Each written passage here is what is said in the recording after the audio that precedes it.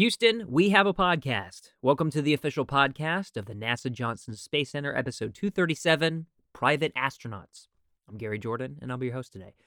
On this podcast, we bring in the experts, scientists, engineers, and astronauts, all to let you know what's going on in the world of human spaceflight. The first private astronaut mission to the International Space Station is right around the corner. We're talking about the first time that an entirely private crew is taking a trip to the space station on a commercial spacecraft. And this mission, Axiom Mission 1, or AX-1, is a big milestone in the new era of space exploration. AX-1 truly is a commercial mission with its own goals, objectives, and responsibilities, with NASA as the enabler.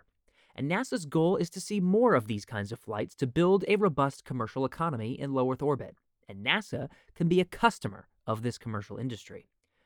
Ahead of the mission, for the first time, we're going to replay a previous episode, episode 212, Private Astronauts.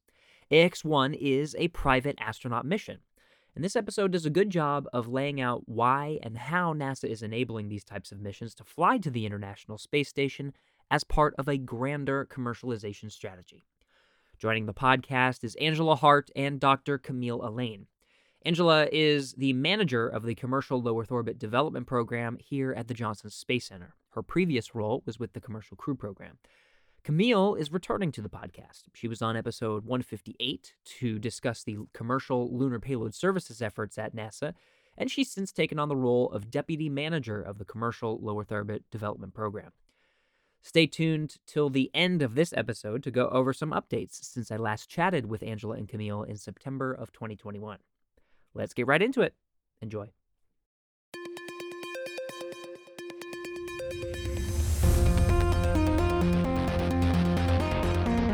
T-minus 5 seconds and counting. Mark. Launch commit lights are correct. There she goes. Houston, we have a podcast. Angela and Camille, thanks so much for coming on Houston We Have a Podcast. Very excited to talk to you both about some of the upcoming work we have for developing a low Earth orbit economy. There's a lot of work that's being done, and I think it's a great time to talk about it with all these missions going up into space. Both of you have history in working in some capacity with commercial companies, so I think you both have the background to help you with your roles in the management positions of this particular organization. Angela, I want to start with you. Tell us a little bit more about your previous roles that helped you to become the manager of the Commercial Low Earth Orbit Development Program. Yeah, we're really excited to be here and talk about commercialization of LEO.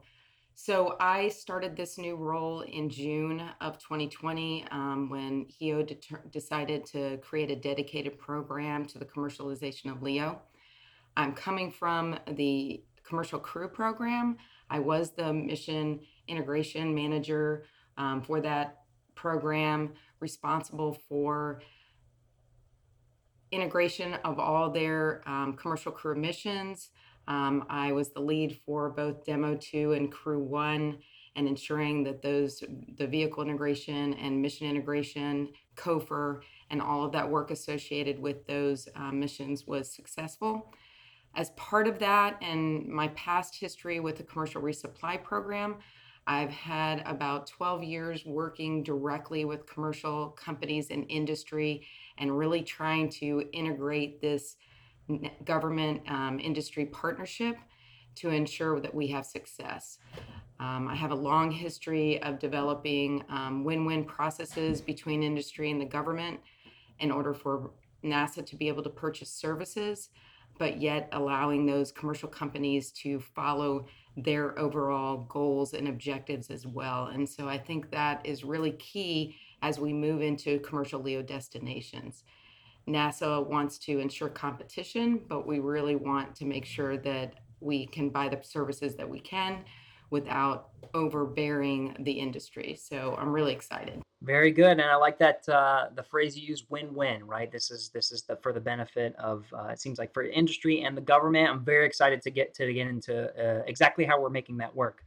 Camille, welcome back. I know you've been on the podcast before to talk about some of your other previous work with commercial companies again. And so can you describe a little bit about, from that transition from your previous role over to the world of commercial low Earth orbit? Well, thank you so much for having me, Gary. It's great to be here again. As you said, I was here before talking about CLIPS, Commercial Lunar Payload Services, and I was the deputy manager for that program prior to coming over to join Angela as her deputy for commercial low Earth orbit development.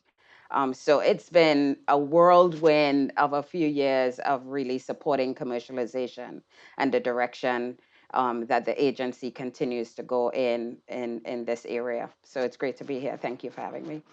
Yeah, of course. Camille, I want to build off of that comment. You mentioned there's a lot of other work when it comes to commercialization, right? This is not a new thing. We have several programs, including CLIPS was one of them.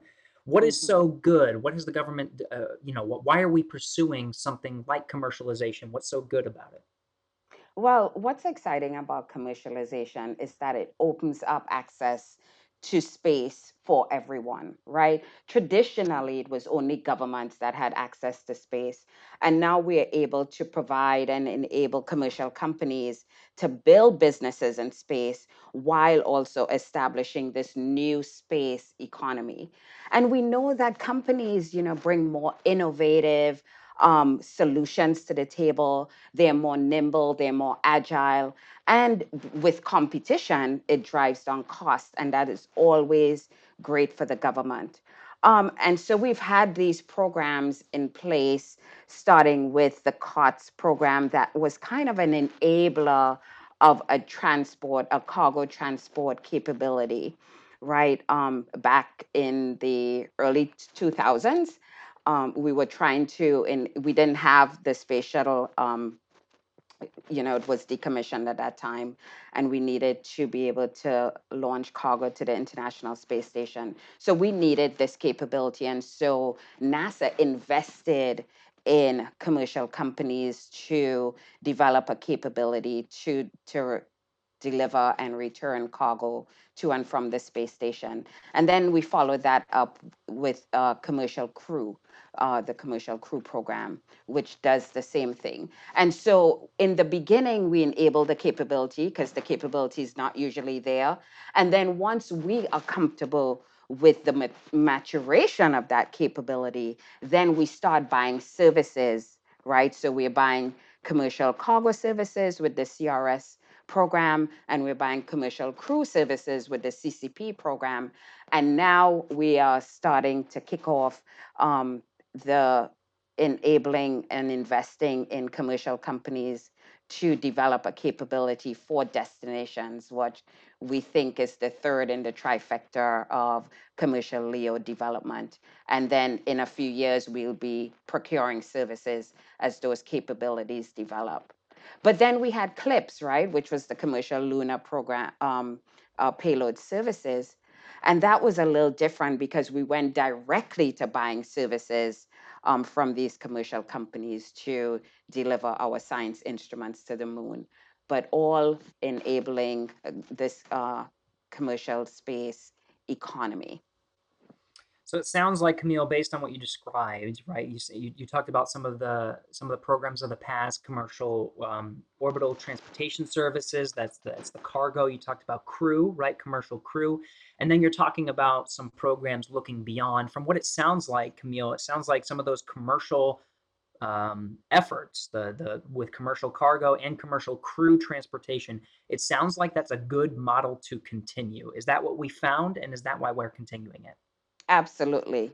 We've found that it drives down costs for the government. So what we would spend traditionally and historically on developing these capabilities are far greater than what we're able to buy these services for from these commercial companies. So it really does benefit the government to promote and enable these commercial capabilities.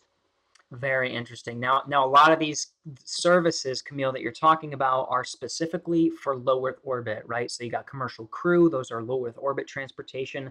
The cargo resupply missions that we're seeing today with Northrop Grumman and with SpaceX, they are delivering cargo to low Earth orbit. there's something about this place, right? There's something about low Earth orbit that is special, and that is part of the needs of what NASA is trying to do, build a robust economy here in low Earth orbit. So Angela, what's so great about low Earth orbit? Why are we focusing here? So just to add on to a lot of the words that Camille had noted, so we have been in low Earth orbit for a number of years. The government have. In fact, I think we're about to celebrate our 21st anniversary of the International Space Station, and obviously we were in low Earth orbit before that. And so the government has been working in low Earth orbit for a really long time, and we understand low Earth orbit. We understand how to get there. We understand the environment. We have a lot of history, but it's still a very important place for us because we can get to low Earth orbit in a day, actually within a couple of hours, honestly, depending on the trajectory. And so it's a place that we can use as a science platform, and you can see that in the success that we've had with the International Space Station and all the years of being an ISS, a national U.S. national lab, and all the science and research that goes on there and continues to go on there.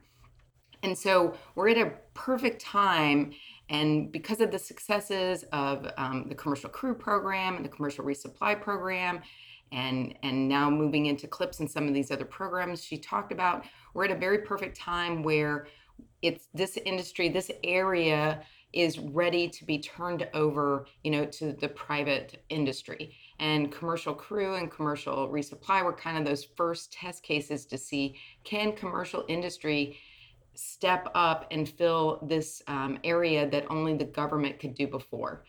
And the answer has been yes, and very successfully. We've had the successful relaunch of U.S. astronauts into space by a U.S. company, and it was not done by a government vehicle. And so that's super exciting, but we still need low Earth orbit. We want to go on beyond. We want to go back to the moon. We want to go to Mars. And there's still a lot of equipment to be developed and test cases and things that we need to test out. And it's not really cost effective necessarily to go all the way to the gateway or to the moon to do those test cases to Mars, where we can do a very quick test in low Earth orbit and buy down risk for those longer journeys. So that's why low Earth orbit is still very important to the U.S. The other reason it's very important is we want to continue continuous U.S. presence in space. This is a national policy. We want to continue to be the leader in innovation and technology in the space economy, and we want to keep that U.S. presence in low Earth orbit. We also want to keep our international partners working with us strongly. And so even though we want to turn over low Earth orbit to the commercial industry, where we can buy services from them, we still want to keep some of that going. So it's really important to us that we keep this partnership. But as Camille mentioned, turning this area of space over to commercialization, we absolutely expect the cost to drastically decrease.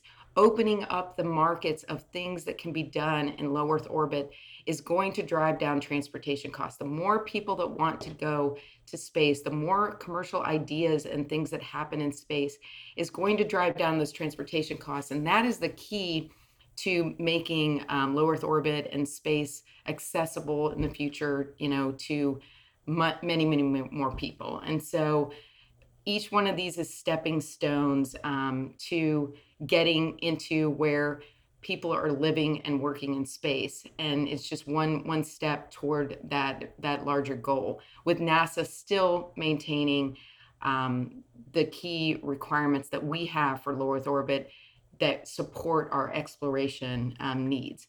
Another example of one of these stepping stones is the suborbital flights. I mean, we've been very excited to see the successful Blue and Virgin Galactic flights. NASA's looking into how we can also use suborbital flights in our research.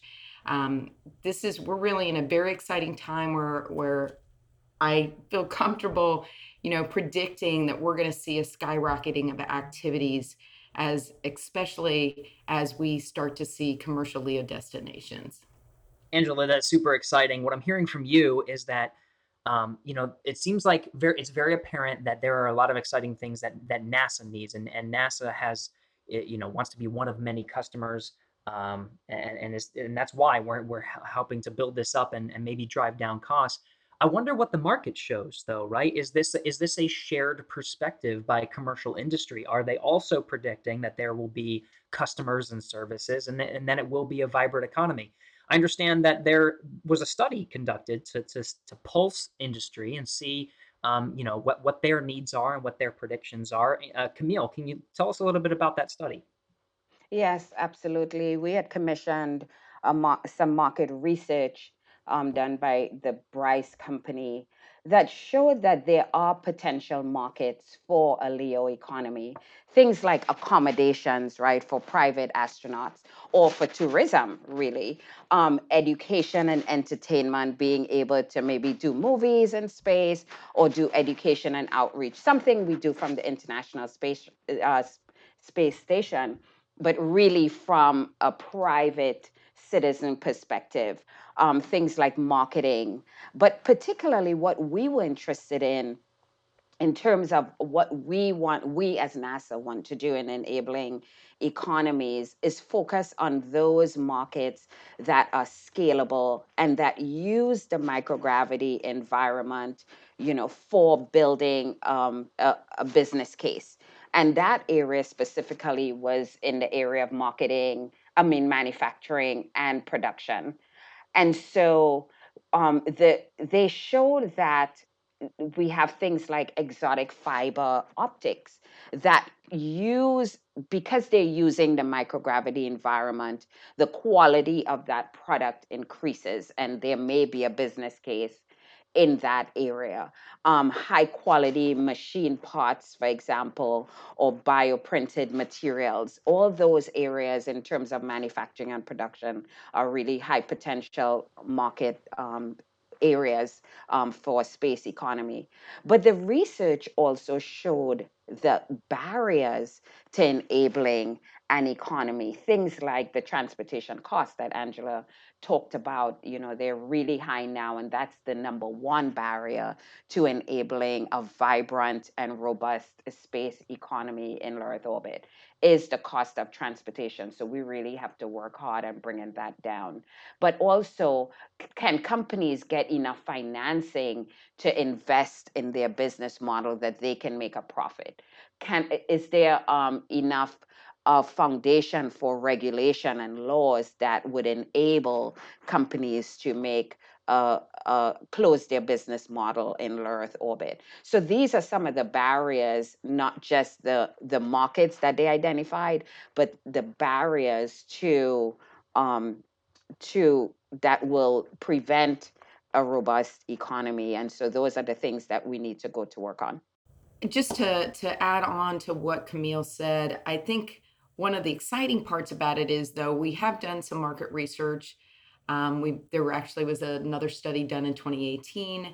But what's important, though, is the kind of things that NASA and the ideas that some of these market researchers will dream up that they think the commercial industry will do is really just a small, in my opinion, a small amount of the ideas that will actually come out as commercial companies really start thinking about how they can use low Earth orbit. NASA started a program back in 2019 to actually stimulate demand using the International Space Station as an early platform. It took a while to kind of get that idea out into industry and get that kicked off. We started to see some really interesting ideas, and we're continuing to see interesting ideas as companies really learn more and more about, oh, I actually can do this, and this is what it's going to cost. And not thinking that only the NASA research or the NASA current normal partners can do this. We're really starting to see a lot more companies very, very interested in low Earth orbit. And so that's one of the importances of commercializing low Earth orbit and getting commercial destinations out there, is because the government is very limited on the things that we can do on the International Space Station. It is a government platform. You kind of could think of it as a government building, right, that's on the ground. There's limited, you can imagine there are limited things that the government's going to allow to happen in the walls of their building that would be very different outside in a public arena. And so creating these other opportunities, I really think you're going to see markets that we never even envisioned as the ability to be able to go to a place becomes realized. So, Angela, it sounds like that's the long-term plan, right? It sounds like the International Space Station. A lot of the examples that Camille was pointing to, some of the, like fiber optic cables, are stemmed from experiments that we've seen on the space station. Space station proving that there's, there can be a market, that there's a lot of cool stuff that microgravity can offer. But it sounds like, from what you're saying, what you're talking about here, all of this is more of a long-term effort, thinking about the space station will not last forever. So what comes next? Because as you've mentioned, we do have continued needs in low Earth orbit. So is that the idea here, that this is really the next step after the space station, and we're planning that now? Absolutely. As you mentioned, the International Space Station is an amazing research platform that has been used for a number of years, and every year new and more novel ideas come up, and we do just more and more exciting things there. But it wasn't built to last forever. It has been up a long time, and even though we continue to evaluate the ability to keep it running longer, it will have a finite life. And so there are two main goals. One, we want continuous presence in low Earth orbit. And so we do not want to have a gap similar to what happened on the shuttle program of being able to launch US astronauts into space on a US vehicle. And so you can't wait until the International Space Station is no longer viable to start thinking about building a replacement. And so that's why we are starting today, and actually started a couple years ago, in developing this commercial LEO ideas of a commercial LEO destination that is partnered with NASA and commercial companies, where NASA can buy services and be a customer, but also other commercial companies can be a customer. So we are starting that now. I say we've started that a few years ago. And so we actually kicked off the commercial LEO strategy back in 2019. Part of that strategy and the overall goal of that strategy is get to commercial LEO destinations, commercial destinations that are owned and operated by a commercial company where multiple people can buy services.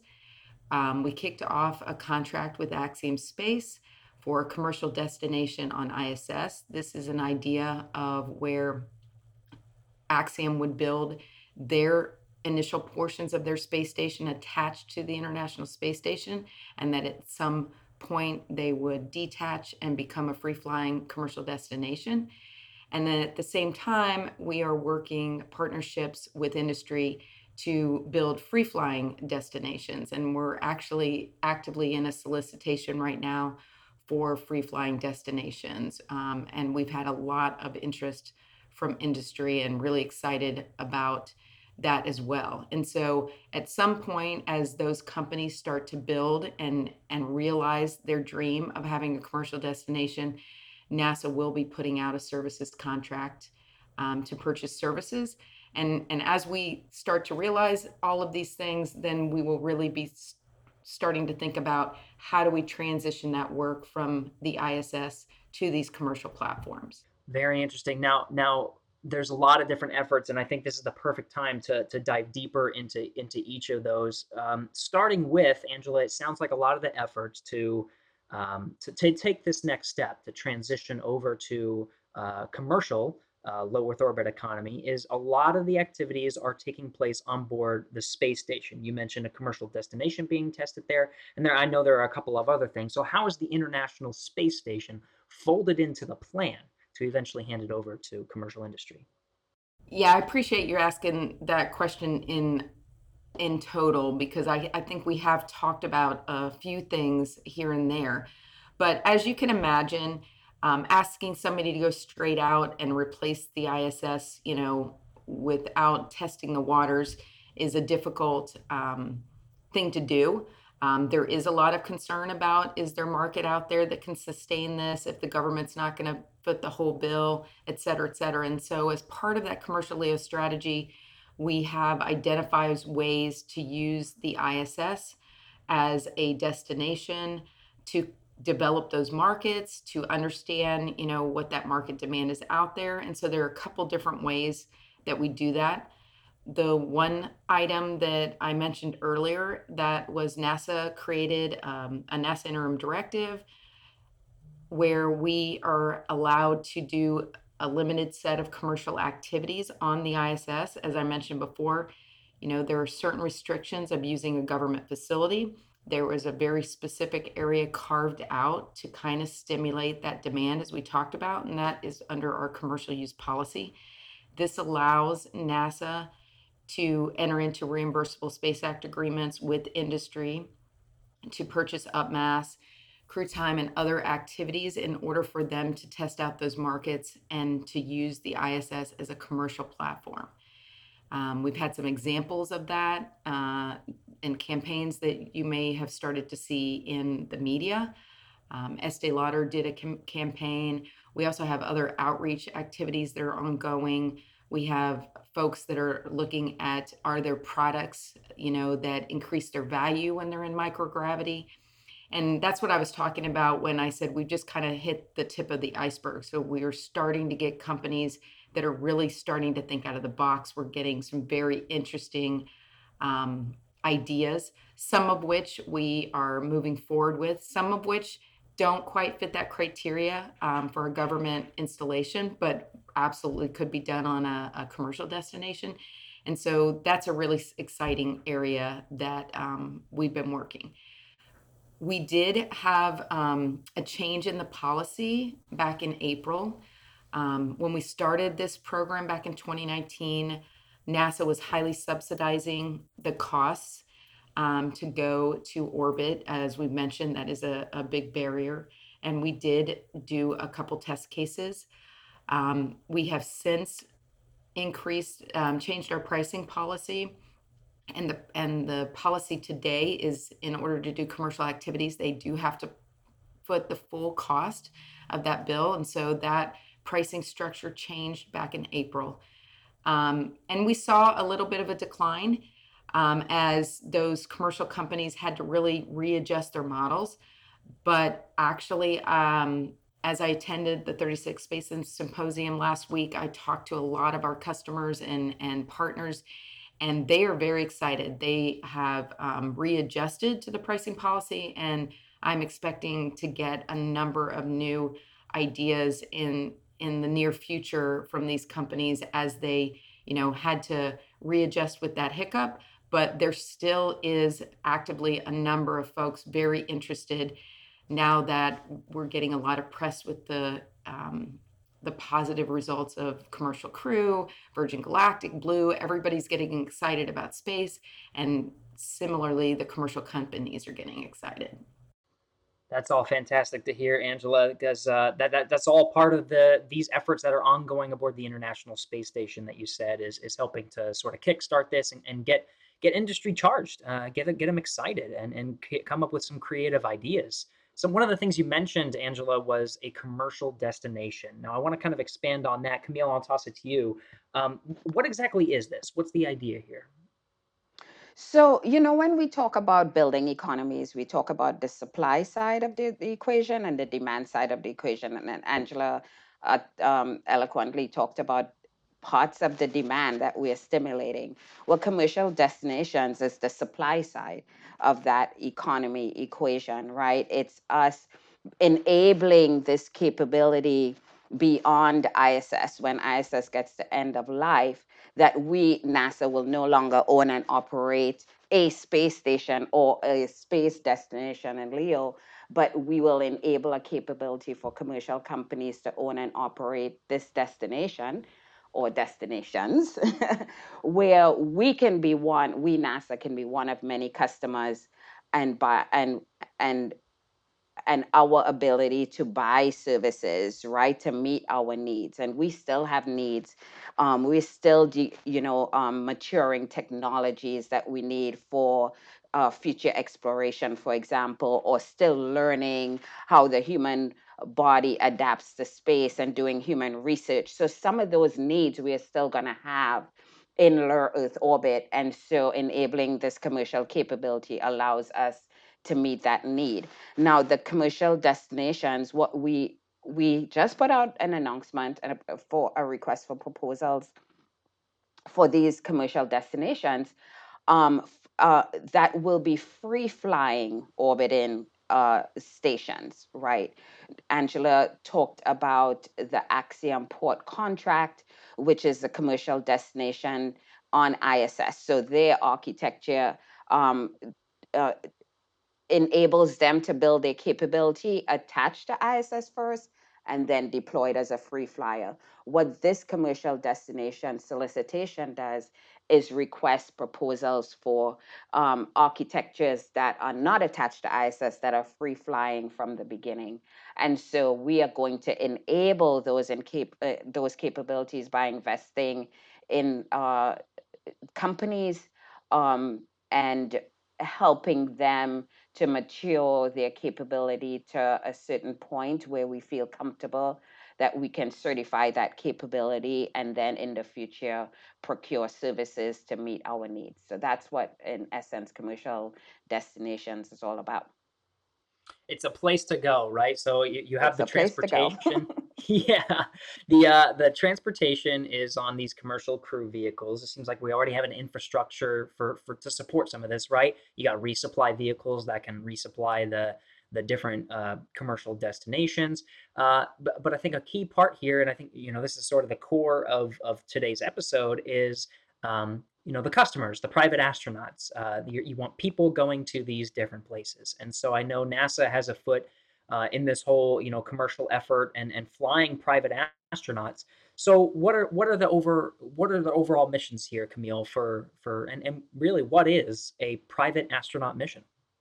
Well, the private astronaut mission, Gary, is the demand, is part of the demand side of the equation, There you right? go. So it all comes back to that, like, how do you build an economy, right? And so for us, enabling this LEO economy, one of the ways we want to do that is offer ISS as a destination for private astronaut missions. One, to demonstrate and stimulate the demand for future commercial destinations, right? We are starting to lay that groundwork. We are enabling the destination, but you also want to stimulate the demand. So when the destination is in place, they have customers, right? And part of that customer base would be private astronauts.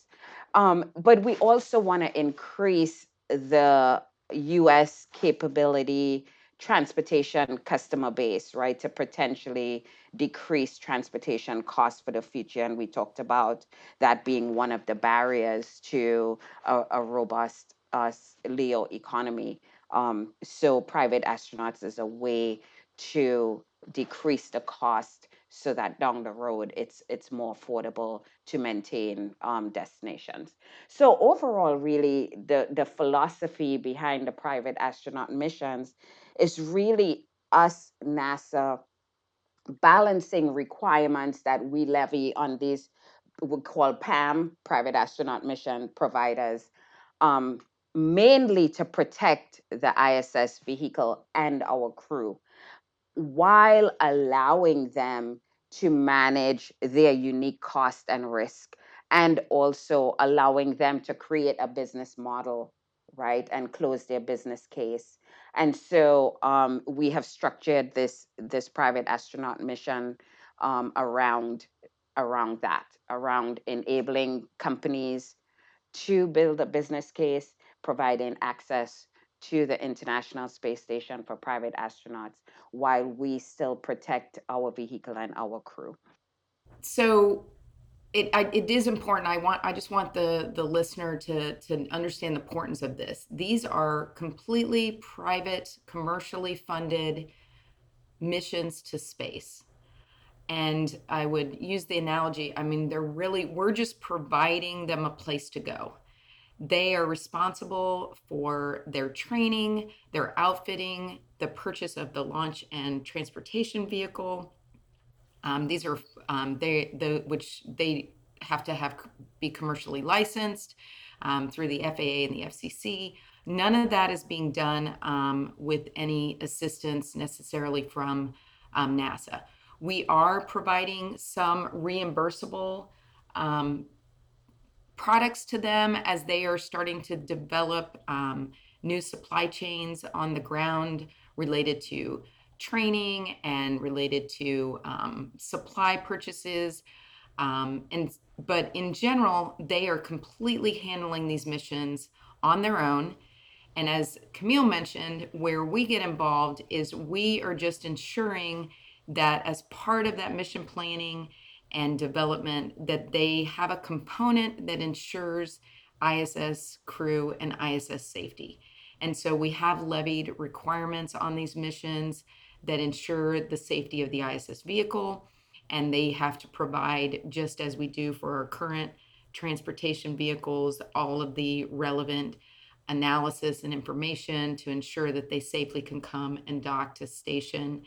And then they also have to get a certain amount of training, and they have medical requirements to ensure that they can safely, that these private astronauts can safely operate on the ISS. So we do levy a set of requirements, as Camille mentioned, that ensure safety. But the general, what they do when they get on station, and all of the work that takes to putting and planning a mission and making it successful is being done by these companies completely commercially. And again, I just want to stress, we're providing them a place to go because there is no other place to go at this time. And one, so that we can show that there's a market out there, and also because we're learning. The private companies are learning what they need to do to be successful, and we're learning as well. And so we're really excited about the upcoming private astronaut mission to the ISS. And but I just wanted to point out that this is truly, truly commercial. That NASA is really only levying requirements and assisting in ensuring that we maintain the ISS as a safe place to work and be. But they are completely doing this on their own, and it's really exciting to see. That's great that a model like that exists. And Angela, you pointed out that there is an upcoming mission. So this is not just all talk, right? This is something that's there's forward progress has already been made. So Camille, what is this upcoming private astronaut mission?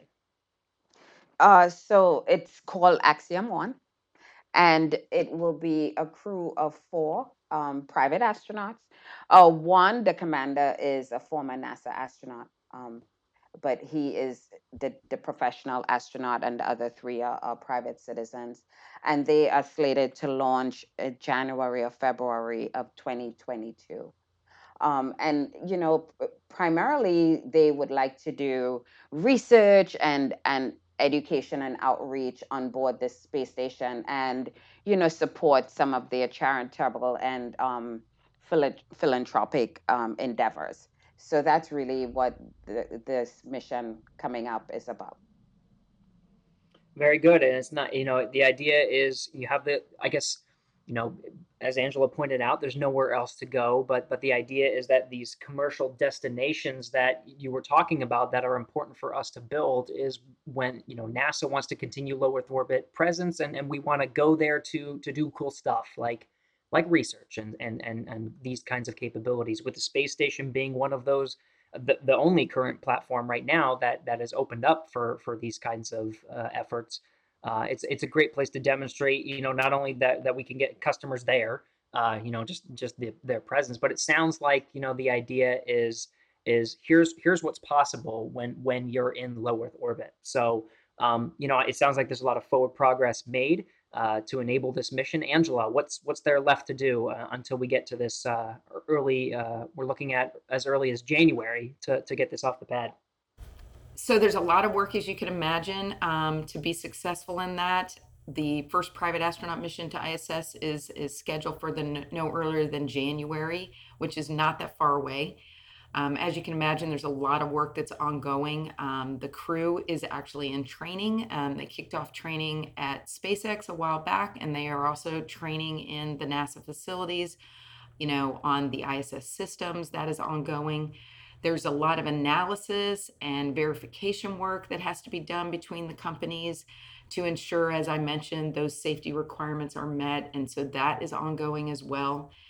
Additionally, there's a lot of planning of that mission. Even though this is a short mission, we do have to figure out how to plan these private astronauts' day-to-day activities into the ISS activities. We don't want to impact the research that's going on station. So the flight planners, the Axiom flight planners and the NASA ops planners are working to integrate daily activities for that crew into our overall ISS timeline. It's essential to have an integrated timeline for all crew on board to ensure we have proper allocation of resources, we prevent conflicts with payload facilities, et cetera, et cetera. And so we're adding 4 more people to the ISS, which, becomes a pretty crowded facility. So there's a lot of planning that's ongoing, and that's happening as well. We have a lot of milestones that are coming up. We're actually doing a milestone today with Axiom to ensure their readiness for the mission.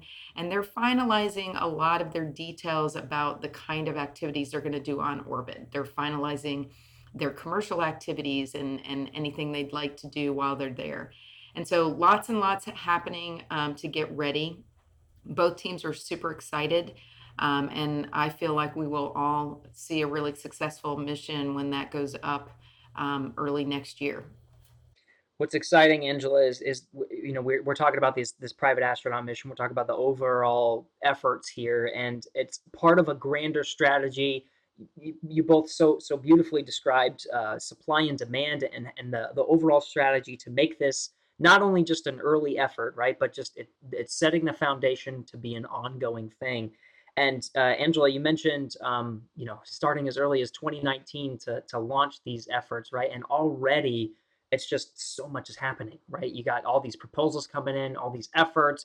The space station has already been, used for commercial purposes for these commercial activities. We got private astronaut missions. It's just so much is happening in just a short amount of time.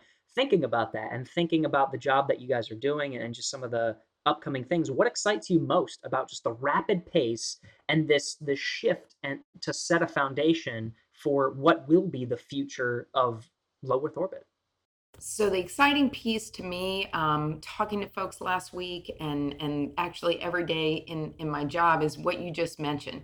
We kicked this off in 2019, which seems like it was a couple years ago, but it was, late in 19. It took a while for industry to really understand that NASA had opened the doors and were really embracing commercialization on ISS as well as other activities.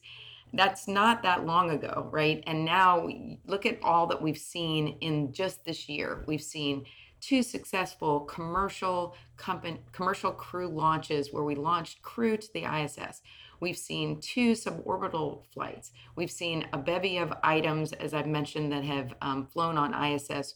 We have gotten back optical fibers that are being analyzed. The list goes on, and now we're about to do the first private astronaut mission to the ISS, where private citizens, not professional citizens, are going to go all the way up to the ISS and work and live in space for, over a week. I think you're going to see more and more of these firsts very quickly taking off over the next year, and it's really going to be exciting as we move forward. We had huge industry inputs both on private astronaut missions and commercial LEO destinations. And so it's just one of those areas where you're really seeing the technology and the interest skyrocketing. And to be, really closely part of it is super exciting. Incredible. Camille, same question posed to you. How exciting this is. It's extremely exciting, Gary. I mean, the prospect of opening up space, right, to everyone. I mean, that is really the future. It may not happen right away, but we're laying the groundwork for that, right? In an area traditionally that governments were only were the only ones able to do that. And so being at the forefront of that, really blazing a trail and setting up these processes and policies and pathways to enable commercialization in Earth orbit is really, really exciting. And I mean, we're at the forefront of this. And so a lot of work ahead of us, but it's very exciting to be on the cutting edge like this. So thank Absolutely. you. Yeah, I was so excited to talk to both of you today.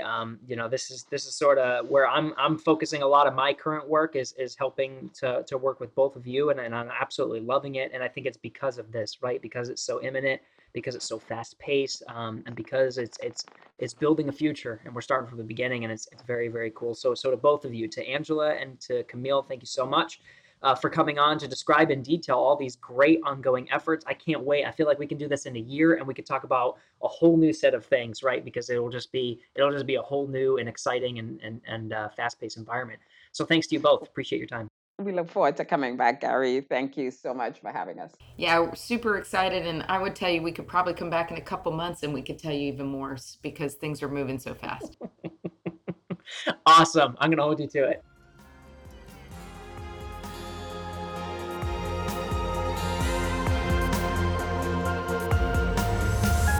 Houston, go ahead. Off of the space shuttle. Roger, 0J, and I feel Shuttle has cleared the tower. Became a stage for all mankind. Actually, a huge honor to break a record like this. Not because they are easy, but because they are hard. Never Houston, welcome to space. Hey, thanks for sticking around. Hope you enjoyed this episode, learning with Angela and Camille about the overall efforts of what it takes to build a robust low Earth orbit economy. You could check out all of our efforts in even more detail at nasa.gov/LEO-economy. Now, a few updates that you may have noticed in this episode and some progress that we've made for commercializing low Earth orbit since September of 2021. Of course, we're now past 21 years of continuous human presence on the International Space Station. That was a big milestone that we've passed since this episode. Angela and Camille also pointed to January or February 22 for the launch of AX-1. You can, of course, check out nasa.gov for the latest now that we're in 2022. And I think some of the biggest updates is all of the additional strides we've made in the push for commercializing low Earth orbit since that time. Since September of last year, we've selected Blue Origin, NanoRacks, and Northrop Grumman to develop free-flying commercial destinations. We've selected Axiom Space to negotiate for the second private astronaut mission. We've solicited another round of in-space manufacturing research proposals. And the AX-1 crew has been approved by NASA and its international partners ahead of the AX-1 launch. Lots of progress in just a short amount of time.